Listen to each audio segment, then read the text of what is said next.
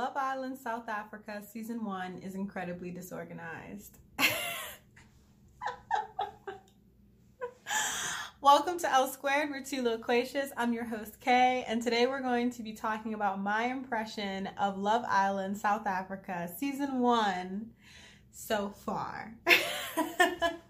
My first impression of the season came through their Instagram and their Twitter accounts. The first message they communicated to the existing international Love Island fan base was that they were going to keep their season under wraps. Like, the whole thing was in secret. The only thing we knew about it was that it was Love Island and they're going to have a host named Leanne Durant. Now, I'm sorry if I'm not saying her name properly. This is just how I've been pronouncing it in my head since I've been reading it. I'm not trying to disrespect the woman. However, Love Island South Africa had some expectations placed on it before its premiere date. Let's just rewind back to last summer when Love Island USA Season 2 premiered, and the first Black couple ever to win any Love Island season ever wins, and that's Justine and Caleb. Rest in peace to their relationship. They broke up months ago. However, they were the first Black couple to win the show. So behind Love Island is a huge fan base, especially Black Twitter, but lots of different people who love the show, watch the show, and just enjoy the show, who want to see more examples of interracial dating, interracial relationships. They want to see more diversity on the show, and that goes beyond just seeing more Black people there. Now, Black people being on the show is an issue because typically we have seen in the USA and UK versions that there's only one or two Black girls. We do get a good range of Black guys, but the guys they cast don't seem to be very attracted to the Black girls, or the Caucasian men or biracial men that they do cast aren't really attracted to the Black girls. So it becomes an issue of, why aren't you casting guys who are into the girls? Like, it's not fair. How did the Love Island fan base get so invested in the diversity of the show, and why do they so intensely demand diversity? Well, in my opinion, it has to do with the very first episode of Love Island and the strong visual it presents. Every single season opens with the same episode of the girls lining up, the guy walking out, and the girl has the opportunity to step forward for the guy, and the guy has the opportunity to choose a girl. In every single instance of Love Island where this scene has premiered, it has presented the visual that the Black woman is chosen last or not at all. And as viewers, when we see someone not get chosen, especially as women, when we see another woman not get chosen by a man, it tugs at our heartstrings. We don't want to see that. We want everybody on the island to get a fair chance. Black, white, Asian, biracial, it doesn't matter. Everybody deserves a chance. Everybody should get chosen, especially on the first day. So this scene presents a very strong visual. And since we have seen this repeatedly, it has really urged Black or just any Love Island fans to demand diversity and for this to change on the show. We want to see everybody get equal love and equal opportunities at love and just be appreciated as everyone else. We hate seeing people sad on TV. Wow. I really just... Okay, I'm so sorry. I got spam calls all day. Okay, now that I've caught my breath. So, with the call for diversity from the Love Island fans internationally, especially from the USA and the UK, there was an expectation that Love Island South Africa would be the first Love Island to have a majority Black cast, which a lot of people were ready for.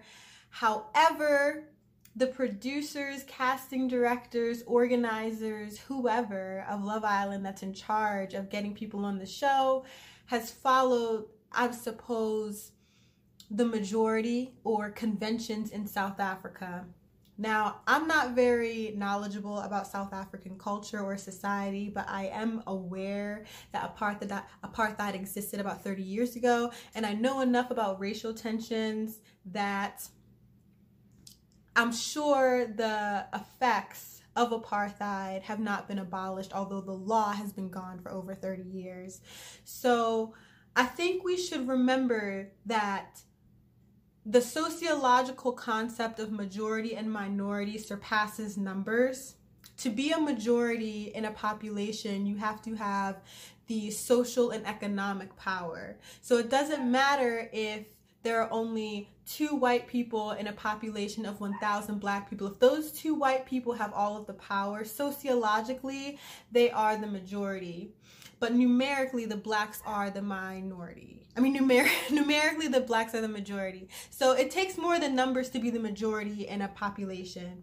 In South Africa, of course, it's 80% black. Blacks are the majority and whites are a minority, and as well as other ethnic groups are a minority to black Africans. Please ignore my dog barking. She's outside and she needs to be outside to use the bathroom. She thinks she should be inside all the time. Anyway, so the Love Island South Africa represents white people more than black. There's an overrepresentation of white people on Love Island South Africa, and it's really not fair to the majority of black people in South Africa who are watching the show. So that became an immediate outcry from everybody else, including me. Personally, I thought, oh, the cast is probably going to be 70% black because it's South African, but no, it's actually 60% white and 40% POC. The original cast has 1 black guy and 1 guy who looks like he's of Asian descent, and there's 1 black girl and 1 girl who looks like she's mixed race. The rest are white. So this is 4 out of 10 people who are POC. The other 6 people are white. And just to go a little bit further than that, the white people they have casted seem to be the same type of white person, and I'm not trying to say at all that they all look the same. I'm saying, like, in terms of diversity, like career diversity, ethnic diversity, it seemed that they tried to cast that party boy, party girl type, and it would have been nice if they tried to at least get some different personalities or like at least some different looks. Like, we have a lot of blonde white girls. It would be nice. I mean, except I think Rochelle is a Caucasian or like a white African, I believe. So she has like dark hair. But it would just be nice to see like a variety of white people as well. Like, diversity is more than black and white. You know, there's different ways to be diverse, like body diversity. All of the guys have perfect bodies. We have plenty of personal trainers and fitness influencers. So it would just be nice if we just had different types of people on the cast. Like, they really tried to cookie cutter this. And it's a little bit annoying. Another thing that I don't like is that the marketing is disorganized. That's really the impression I got from the social media pages. They should have released the cast photo. It seems like the marketing team followed all of the wrong Love Island conventions. They got a white host. I feel Love Island South Africa was the perfect opportunity to get a black host. Instead, they got the blonde, middle-aged white woman to be the host. No disrespect to Leanne. I'm sure she's going to do a great job. And this is a Love Island convention. Every single version of the show has this type of host. However, for the South African version, it would have been nice to see a black woman do it because the majority population is black. Whatever. And another convention they followed is also like casting the 1 black girl, which is annoying, and not really casting anybody else that's a different race from white. And then I really don't like that they chose the wrong conventions to follow. Like, they should have followed the convention of releasing the cast photo a week before the show. Like, Love Island casts unknowns. Like, we don't know anybody from anywhere or anything unless you know the person personally. So there's nothing to draw us to the TV show unless we get to know the cast. And when you don't release the cast photo a week ahead of time, then we're just watching a bunch of strangers on TV. Like, the photo lets us make predictions and kind of get attached to the members.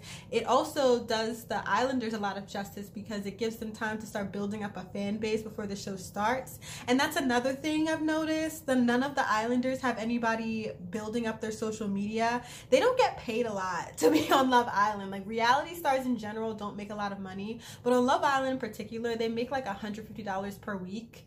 I mean, that's a good rate considering it's an all-inclusive vacation, but the biggest payoff these reality stars get for going on the show is exposure. So if they don't have anybody running their Instagram accounts, then like, what's the point? Just to go on TV for fun? I mean, I know people are on there looking for love, but a huge perk is coming out of Love Island and seeing a bunch of Instagram followers. Like, what about our girl Themna? She needs to have big brand deals when she gets out, but she's not going to have anything or like any significant growth because no one's working on her Instagram while she's in the villa.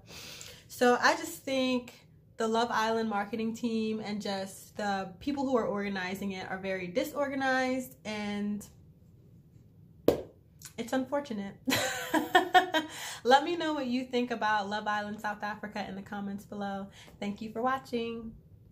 By the way, I also have a podcast. It's called L Squared, and it's on any listening platform. So listen to that. Thank you for listening. Bye.